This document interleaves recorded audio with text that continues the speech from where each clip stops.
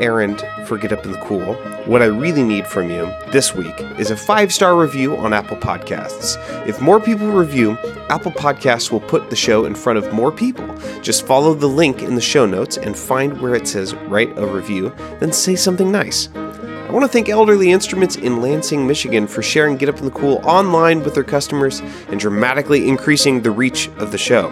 They also cut me a good deal on some Ear Trumpet Labs microphones, which I used for this episode. So next time you need an instrument upgrade or new music gear, visit their online store at elderly.com. Make sure to stick around after the interview, and I'll tell you how to keep up with Ellie's band, Jeff Scroggins, in Colorado. But first, here's my interview and jam with Ellie Hawkinson. Enjoy.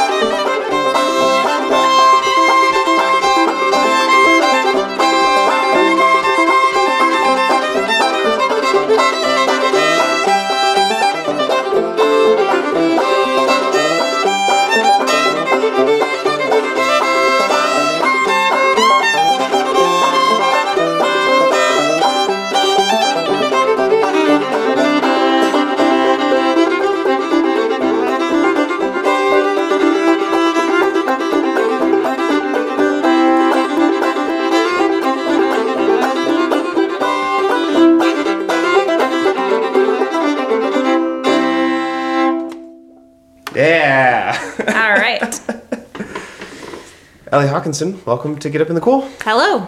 Thank you very much. Yeah, thanks for coming over. Usually when I say welcome to Get Up in the Cool, then I make some sort of joke about, and thanks for letting me into your house. But we live in the same city. Yes. Which isn't the case for most of my guests. So technically, thanks for letting me into your house. Anytime. What did we just play? We just played Ashland Breakdown, which is one of my favorite tunes off of. We just played Ashland Breakdown. Sorry. Oh no, you actually spilled a lot. Okay. I spilled too much to just let to just ignore. It's just like an old interviewer's hack technique is to just make your guest feel like a lot more just kind of competent and capable than you are. Yeah. So it's all part of the. Well done. Yeah. That's difficult to do when it comes to me and coffee. All right. All right. What was that tune we just played? That one was called Ashland Breakdown, and it's one of my favorite tunes off of the Kenny Baker Plays Bill Monroe album. Yeah, I don't think I've ever actually listened to that. Is that bad? You should. I should listen to No, that. it's not bad, but you are kind of missing out on one of the most sort of influential bluegrass fiddle albums. So. Right. My bad.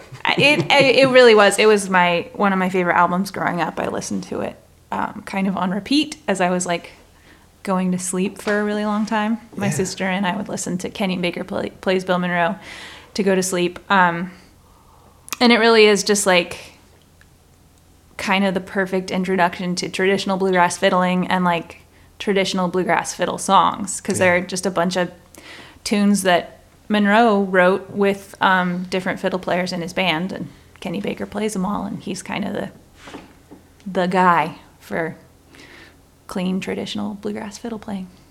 So you grew up playing bluegrass music. I did, in the Hawkinson Family Band. With the Hawkinson Family Band, yes. Yeah, very good. Yeah. How many were there of you? Well, there were usually 5 or 6 members of the Hawkinson Family Band. There was my mom and dad and me and my younger sister Amy. And then our brother Henry was sort of our 2-year-old, 4-year-old cheerleader. Great.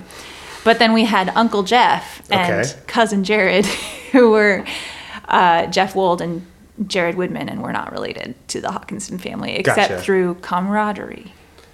Jeff Wold, that name sounds familiar. He's a Portland area banjo player. He's been around my forever. Goodness. I think he randomly, so I put out a Craigslist like, hey, let me teach you banjo, and then he responded and just like welcomed me to the city, and I was that's so sweet. Yeah, it was really sweet. Yeah. I mean, I was also like, oh shoot, this guy doesn't want banjo lessons, but I was also like, this is so nice.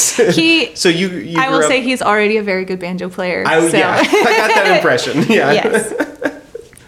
Yeah. Yeah, so I grew up playing bluegrass, playing festivals around the area, and my dad was in a bluegrass band far before I was even born. So, like, my first bluegrass festival, it depends on how you count time, but is either like right before or right after I was born, because my mom was pregnant for the whole summer festival season. Yeah. Right before my birthday in September, and she was like trying to camp with, being pregnant and a little bit miserable. Totally. But yeah, so I mean, it's like the first thing I can remember hearing. And what did your mom play? She played bass. She played bass. She did the sort of traditional mom family band thing, and is that a thing? Well, yeah, kind of. Okay. Because bass is kind of the most boring instrument for beginners, especially. So like kids aren't going to want to learn to play the bass. And so I feel like a lot of times moms just volunteer for the job. Interesting. It seems also at first glance to be like simpler and easier to learn quickly. Right. And a lot of times they're just like trying to support their kids and help out the family band. But it is also like kind of the most thankless job. Right. So man, there's so many parallels. Of course, it goes to the mom. Yeah. And I I appreciated that my mom was like learning a new instrument to play music with us, but I didn't quite appreciate just how like she was willing to play the 1 and 5 constantly in the background so that we could perform. It was pretty cool. And it's not easy. No, it's not. It's not easy to play. Yeah. And she actually, she was a good bass player. She has a really good sense of like internal rhythm, and she already knew the music fairly well because she'd been around it longer than I had. Right. And she played the piano as a kid. So, she was a good singer, but she was really nervous about singing on stage and being on stage. And my sister and I literally didn't know what stage fright was until we were like teenagers and suddenly noticed that people were looking at us. But before that, we were like, this is fun. Hello. Hi, everyone. My sister once laid down on stage because she was feeling very tired that day. And she just didn't really... How old was she? Is this I want to say... recent? No. I want to say she was 8 or 9 at the time. Yeah. And she just had no... Old enough for it to be kind of funny. It was funny, but she was she cute. was also very tiny, relatively, and she did not yet have the idea that she should feel nervous or uncomfortable on stage. Yeah. So she was like, I'm here, I'm comfortable, I'm tired, I think I'm going to lay down. I feel like it's worth noting that you grew up playing bluegrass in a family band and that you also liked bluegrass from an early age. Yes, I did. So was there ever a time when you were like, I'm not playing your music, Dad. Like, or you played anything else. It's just been bluegrass the whole time. Basically, That's great. Yeah, I mean, my younger sister, Amy Hawkinson, kind of had some of those moments. She still plays bluegrass. But she's also like a metal musician. But she isn't also Yeah. got really Yeah. into like metal and indie rock and Sure. and then later Swedish music, and she Right. moved to Sweden for a year to learn the nyckelharpa, which is amazing. But yeah, Very I kind of rebellious. just while she was off doing that, I was just still playing bluegrass. Yeah. Mostly. I don't think I owned a non-bluegrass album until I was like 15. Wow. Yeah. What was that? Okay, so if your paradigm was so deep but also so narrow, like Yeah. when you, I mean, I don't know what your education situation was like necessarily, but like when you were with peers who were non-bluegrass musicians and talking about the music they liked, what was that? Was that never weird? I was pretty clueless. It was, Yeah. I mean, it was kind of just who I was, though, in general. Like, so I did the kinds of music that I played and was familiar with were bluegrass and classical. And I did Suzuki violin, like, starting at age 6. And then as soon as I could kind of, like, hold the thing, my grandma and my dad started teaching me fiddle tunes. And I was a big nerd. And I, like, I went to public school, but I was, like, constantly in the corner reading, like, fantasy books that were high above my grade level. Yeah. And I had, friends, but when they talked about music, I was just like, yeah, that sounds fun. I like it. I don't know anything. I just had no awareness of other music. And the CDs that I started getting when I was a teenager were, like, my friends just started burning stuff and like, please listen to this, please. Yeah. You have to. Do you remember any names? Let's see, there was like Jimmy Eat World. Jimmy Eat World, great. Modest Mouse. Yeah. OK Go. Okay, there's some good stuff in there. Yeah, my friends were like, they liked, they were Portland music people, Sure. even when we were teens. So yeah, they liked good sort of like alternative fun stuff. And I liked it too. I didn't really have the bandwidth to get into like a lot of other music. Yeah. Because for me, music was like the thing that I had to do for an hour a day. And I wasn't like hating that I had to do it for an hour a day. Sure. But like I practiced usually for an hour a day. And then after I was done, I was like, I don't want to listen to anything. Yeah, you probably want to do other... I want to go read Lord of the Rings. Yeah. So yeah, I don't know. It's always been like really hugely central to my life, but for a long time I didn't listen to a lot of music that wasn't stuff that I was learning or playing. I don't know. Yeah. Let's play another tune. Well, a song. Yes. Let's do that one. Hand this over to you. So you're going to play the guitar on this one. Yep. All right. What are we about to play? We are about to play A Few Old Memories, which is a great Hazel Dickens song. Perfect. Yeah. Ready when you are.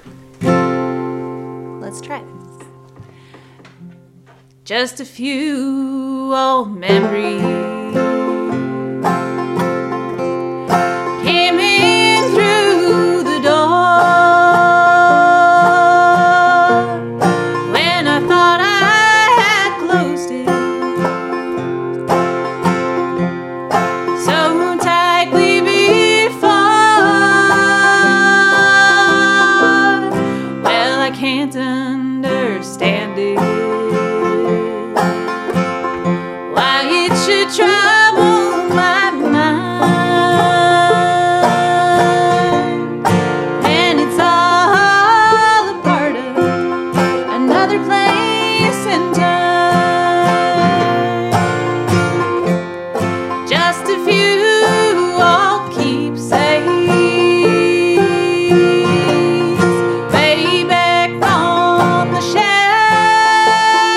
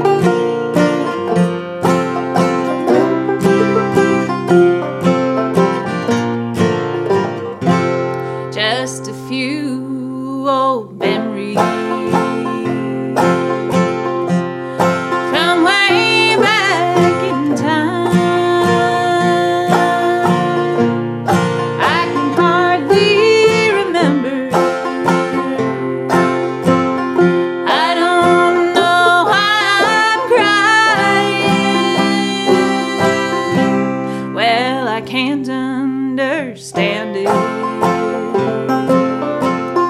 I'm surprised at myself. Tell you first thing in the morning, I'm gonna clean off that shelf. Just a few old keepsakes way back on the shelf. No, they don't mean nothing. I'm surprised that they're left just a few old love letters with their edges all brown and an old faded picture I keep turned upside down. Just a few old love letters with their edges all brown and an old faded picture I keep turned upside down.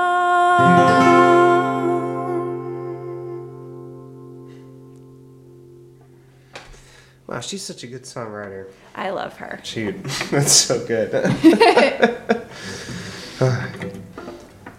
So your grandma played as well? Yes. Yeah. She actually took like less than a year of violin lessons when she was very, very young. Oh, yeah. And didn't like it at all. I think maybe had like an experience with a teacher she didn't really gel with. And so she dropped it completely, took piano lessons instead. And she's a great piano player. She loves to like sing and play the piano. But when she was, I think 50, I want to say 55, something like that, she decided that she was going to play the fiddle. And so, Awesome. yeah, Great. she bought a fiddle, and she joined the Oregon Old Time Fiddlers Association, and she started just learning tunes and going to jams. And I think she started it partly because my dad got really excited about bluegrass when he So this is Dad's mom. this is Dad's Okay, mom, great, yes. When he saw the Beverly Hillbillies Sure. and heard the famous Beverly Hillbillies song, Yep. he decided he was going to play the banjo. And so he played the fiddle with my grandma, and he played the banjo, and they went to all these old time fiddle jams together. And I've heard many stories about all the old timers that were around. And then they actually started a bluegrass class at Clackamas Community College. Oh, wow. Yeah, called Cabin Fever. And that, yeah. Yep, and that actually went for a really long time. My grandpa was the president of the community college for many, many years. And so he was able to sort of like help them figure out how to start a real community college Yes. class. Yeah. Might have been more difficult without sort of the insider knowledge there. But yeah, it was like a jam class, and they would have performances. And I think later found out that there were people who were like not actually paying to go to the college and just came to this one class. And it became sort of a community thing too over time. Cool. Yeah, and then I mean I was a little kid. I was just starting to learn the fiddle, but I'd been going to like the Oregon Old Time Fiddlers Association jams to see my grandma play, and because my parents kind of wanted to get me excited about what I could do with the fiddle. And then when I could play, we would start going, and like they had a little open mic, and you could perform, and we would get our little family band unit up there and play tunes with grandma. And it was a great, really early performance opportunity for us. That's really cool that it was an open mic as well as a jam. Yeah, and they still I think kind of do it that way. We just went to the latest Old Time Fiddle Jam, which happened at the Sunnyside Grange Hall, I believe, in Milwaukee. I want to say Milwaukee. Sounds right. Yeah. And they didn't have the sound equipment yet, so it was just a circle jam where people could like show their piece if they wanted. But I don't know for sure, but I think they might be going back to that open mic format, which is really cool. Yeah. Yeah. I was just at did you get a chance to go to the Annandale Bluegrass and Old Time Association thing in Sydney?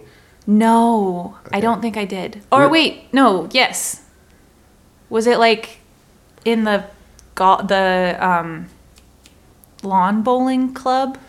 No, this one wasn't at a bolo. Okay, Although I almost think- everything happens at bolos, but I think we played the one in Melbourne actually, Okay. which was at the bowling. oh club. yeah, I've heard. I haven't been to that one. Yeah. yet. We didn't do the Sydney thing. The one in Sydney has it's a people get together to jam, but then there's also a lot of people who just come to watch the open mic, and then there's a featured. And I think it's a really cool way to bring people in because jam communities can be really insular, but if you have a way to like, oh, I'm gonna go perform real quick and then come back to my jam, but then people can see you, and then you can meet people and find students or get gigs, and like, yeah, I think that's like a good model. Yeah, I think the Melbourne one was essentially the same like template. There was a jam and then there was an open mic and then we played last and sort of were made much of. But it was cool to see the open mic, and there were people I think who were like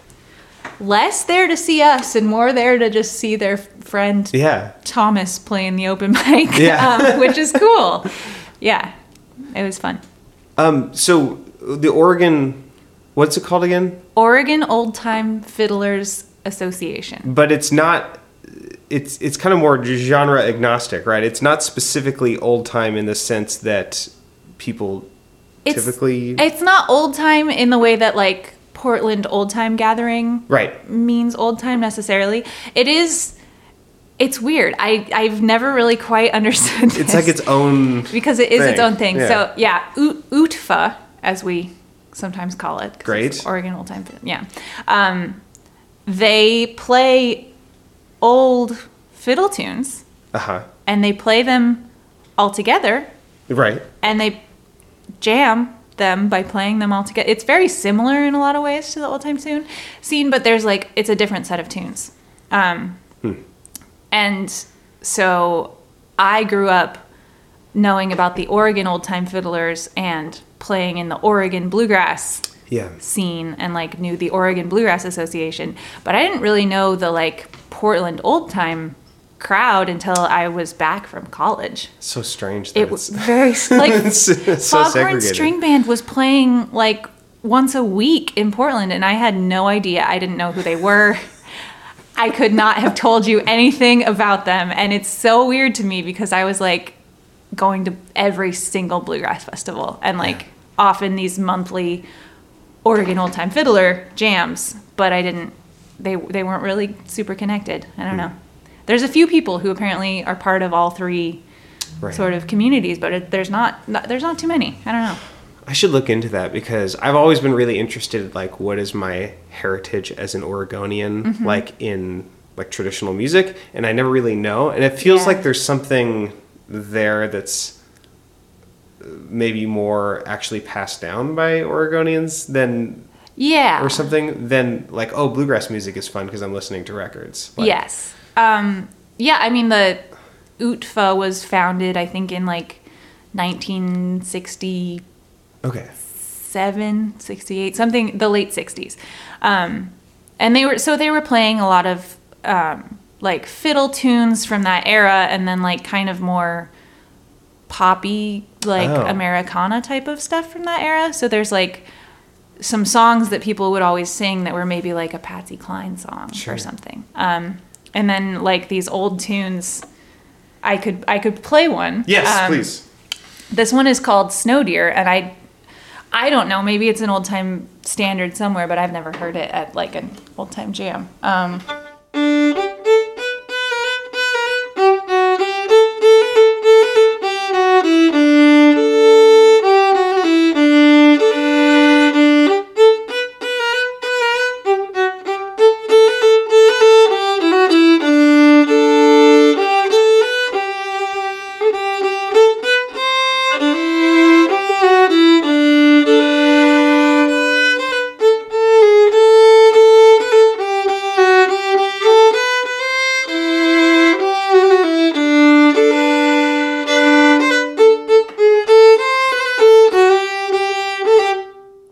That's very cute. It's very cute. And that's a lot of them are like that. They're kind of like these jaunty, like... Cute grandma tunes. Yeah. I love that. And for me, like, quite literally, yes. They are my cute grandma tunes. And every time I hear them or play them, I'm like, oh, grandma. But yeah, there's this whole other set of tunes and like other tradition that's existed in Oregon for a really long time. Interesting. Yeah. All right, I'm going to get to the bottom of that. Okay. That's awesome. Yes, please do. They would be thrilled. Let's play another tune. Yeah. Stephen Foster's hopefully like one non-racist song. Yes. Yes, hopefully. Yeah. I have examined the lyrics. Yeah. And there is nothing there that I could catch. Cool. Yeah. Yeah. So sometimes it's hidden in there, but like, I was listening. I was like, this seems good. Yeah. It's like about charity and being nice to poor people, hopefully. Great. Yeah. He had some good ideas and some good intentions, and you don't have to throw it all out. Yeah. This is one I did with the family band. Ah, wonderful. Yeah. And I have a story about that afterwards. Okay. But Perfect. it's one called Hard Times. 1, 2, 3.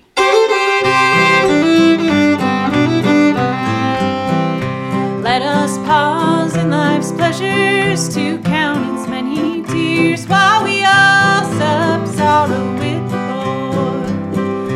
There's a song that shall linger forever in our ears. Oh, hard times come again no more.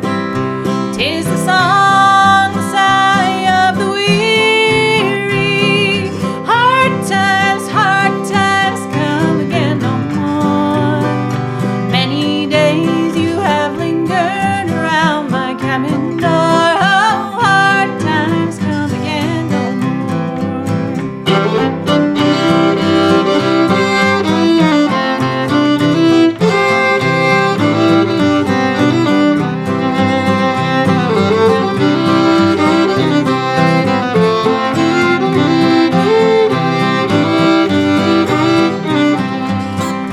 There's a pale drooping maiden who toils her life away with a worn heart whose better days are o'er.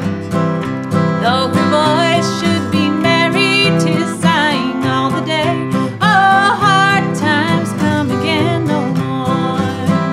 'Tis the song, the sigh of the weary. Hard times come again no more.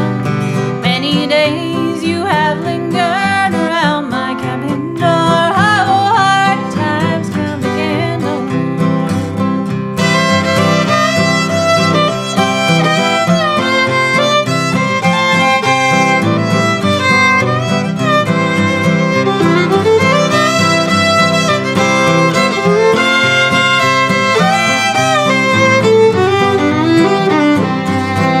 While we seek mirth and beauty and music light and gay, there are frail forms fainting at the door.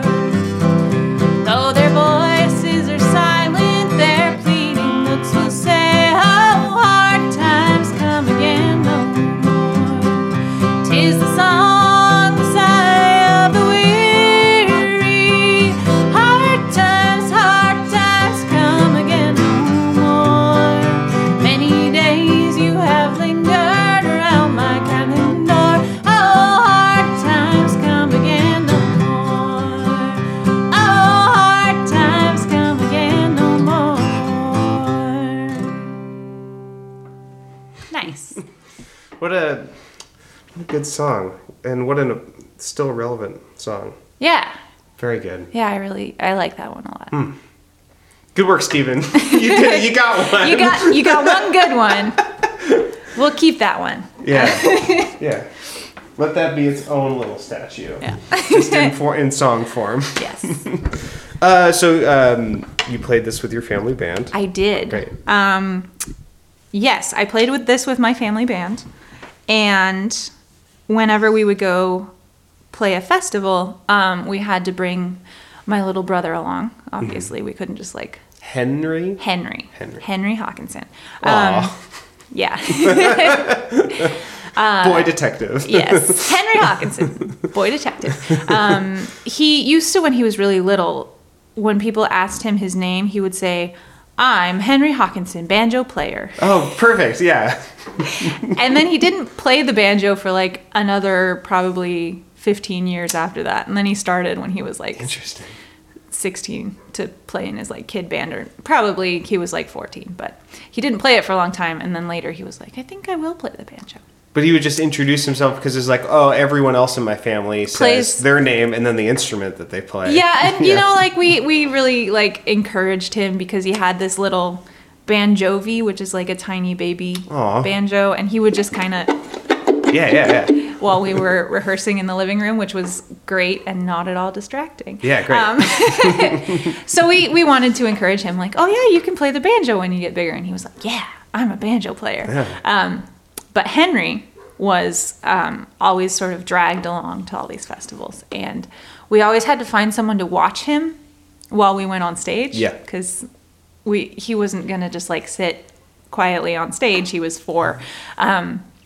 Luckily, we knew essentially everyone at the festivals all the time because my dad, as mentioned, was like part of the community before any of us kids were around. So we left Henry with a friend, and we were playing, I believe, the Prospect Bluegrass Festival, which was in this tiny town in Southern Oregon, and it hasn't been around. Is it called Prospect? It's called Prospect. That's yes. a really Southern Oregon. Yeah, I think it was town name. one of the like kind of gold looking gold rush towns. It's good branding. Yeah. And the festival was like really cute. There was this little amphitheater, and we were playing on the stage, and I saw Henry in the back, and I was singing Hard Times, this like our most tragic and you know, melancholic song. And I was singing Hard Times, and I saw Henry in the back, and he's 4, and I saw him doing this little dance.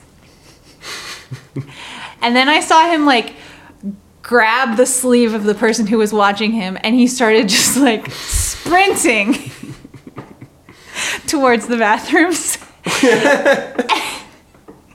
And at that point, I had gotten to like the Pale Drooping Maiden verse. So I was like trying to get through it. And I saw him running by in the background, and he was running around the lip of the entire amphitheater. So it was this perfectly he was perfectly visible the whole time, running in a semicircle. And you're trying to sell this like very sober song. With the poor heart whose better days are o'er. And then my dad spots him, points at him, and yells, "Hurry up, Henry, you can make it!" And I just lost it. It's the only time.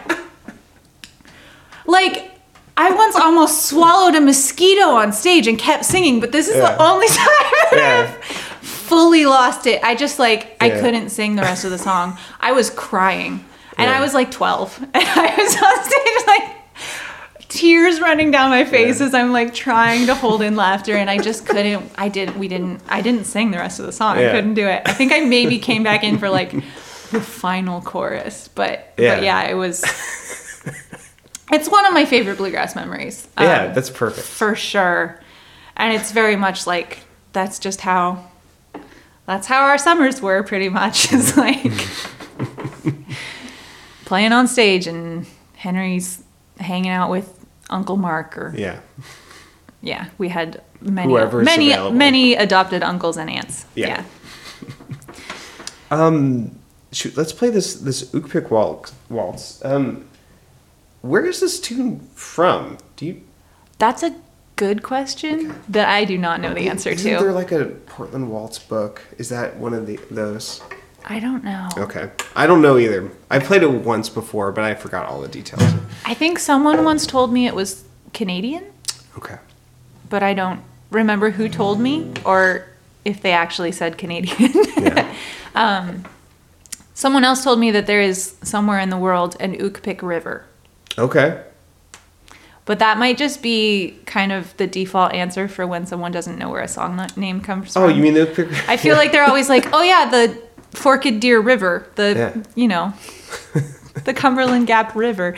Not quite, but it is kind of the default assumption. I learned it from John Melnichuk.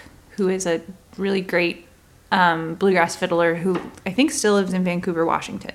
And he was my fiddle teacher for a few years. Do a lot of bluegrass players play this tune? Yeah. Okay, cool. It's funny, like you were saying, like I'm so out of my depth, like talking about bluegrass. I don't even know. Like, it's so. I know who Bill Monroe is, and that's it. You know? I mean, I feel like you probably know more about bluegrass than like 90% of I guess just probably average people. But I feel like just by knowing what it's not. Yeah, because bluegrass people and old time players, like we all have this really extremely deep but narrow knowledge of our own like type of music, but they're very similar, so we meet each other and I still feel like I know nothing about old time, even though like I know several of the tunes and like have been playing it for a while because everyone else knows so much about it. And I feel like coming into bluegrass is the same way, because anyone who plays it regularly is just pretty obsessed, like you kind of have to be. But yeah, this is also a bluegrass tune. Great. 2, 3, 1, 2.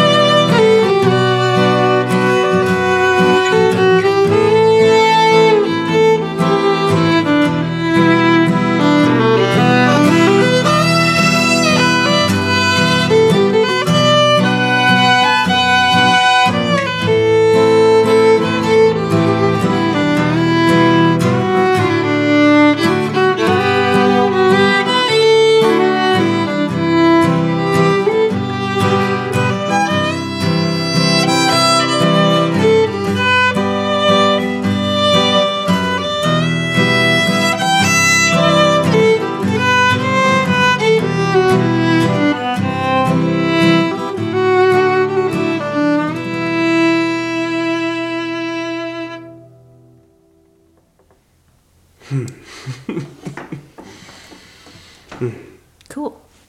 Good one. Yeah, it's always been one of my favorite waltzes. Write in, listeners, if you know where the Ookpik River is. Yeah, please tell me if there is an Ookpik River somewhere.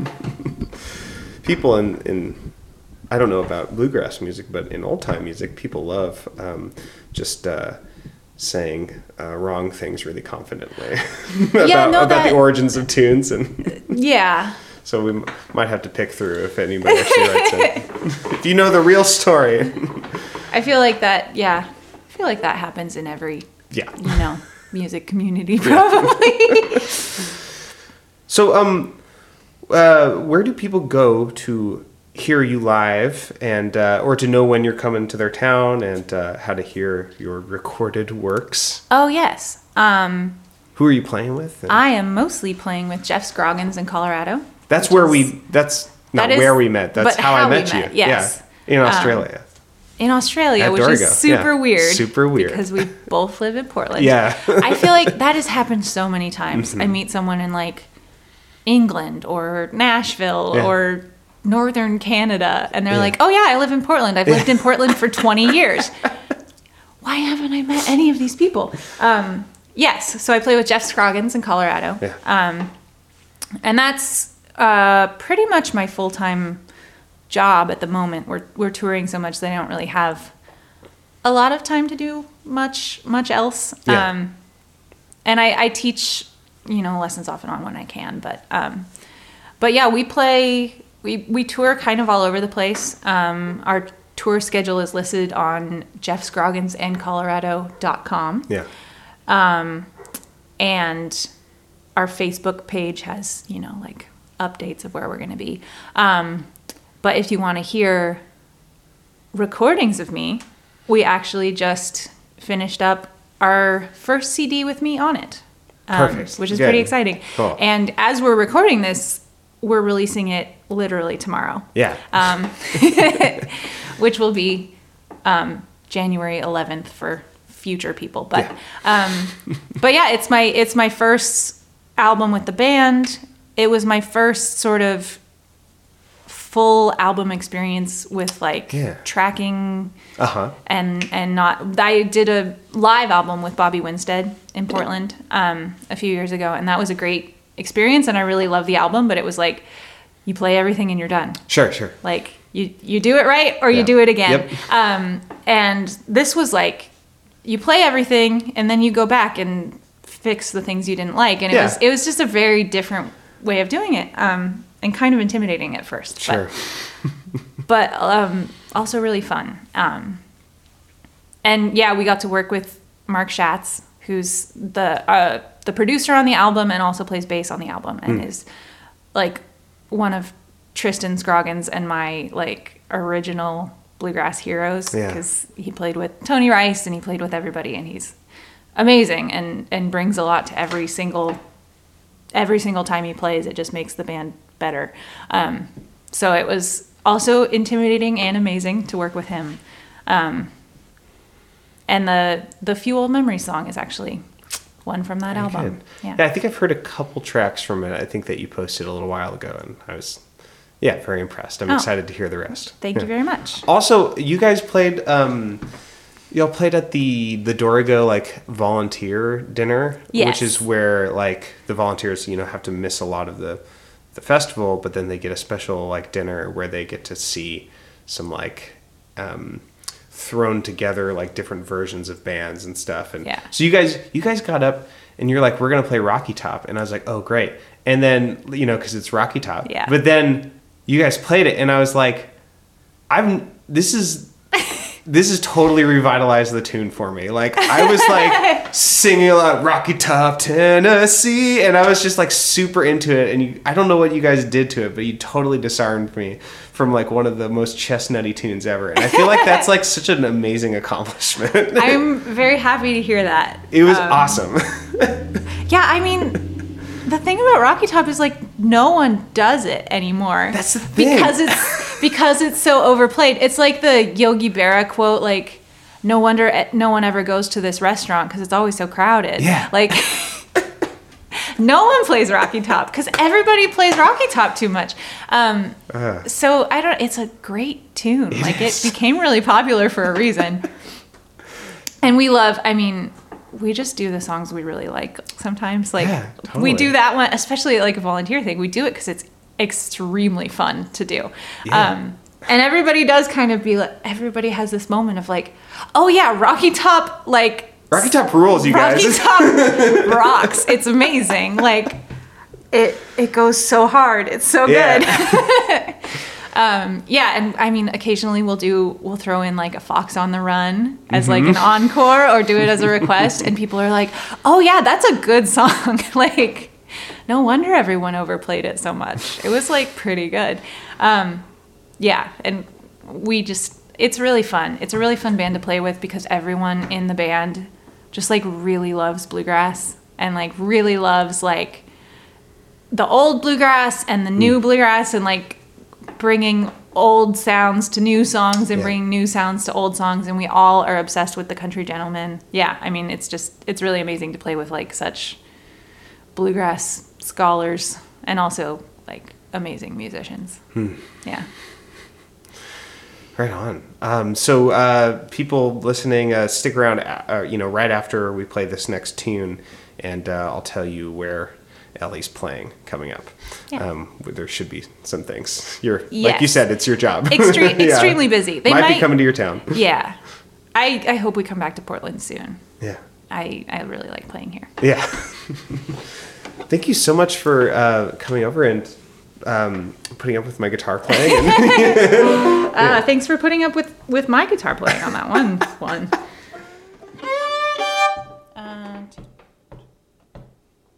One, two, three, four.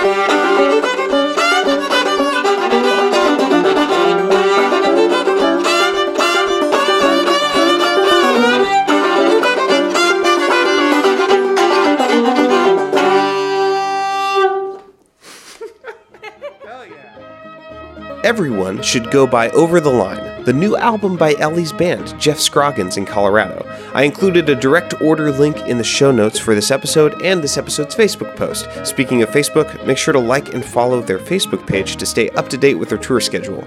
You can also visit their website at jeffscrogginsincolorado.com. If you like Get Up in the Cool and want to make sure I keep making it, support the show on Patreon and get some exclusive rewards. Just go to getupinthecool.com and click Patreon. For any potential sponsors out there, I'll read ad copy for your music festival, camp, or whatever it is that you're selling. You can buy an ad spot by going to getupinthecool.com and clicking store. You'll get a pretty dramatic discount for buying 3 or more. Thanks again to Elderly Instruments for all the support. You can visit their website at elderly.com. I'm recording live Get Up in the Cool episodes at Earful of Fiddle in Michigan in June and the Kauai Old Time Gathering in Hawaii in November. So I hope some of you plan on attending. I'd love to meet you. And I still have some room for other old-time schools and festivals in my schedule. If anyone wants to hire me, you can reach me at getupinthecool@gmail.com. I can also teach banjo workshops and perform solo or band sets while I'm there. If you want to hang out with me twice a week, I have another podcast called Think Outside the Box Set. You can find that wherever you get your podcasts or boxset.website. That's all for now, friends. Thanks for listening. Come back same time next week to Get Up in the Cool.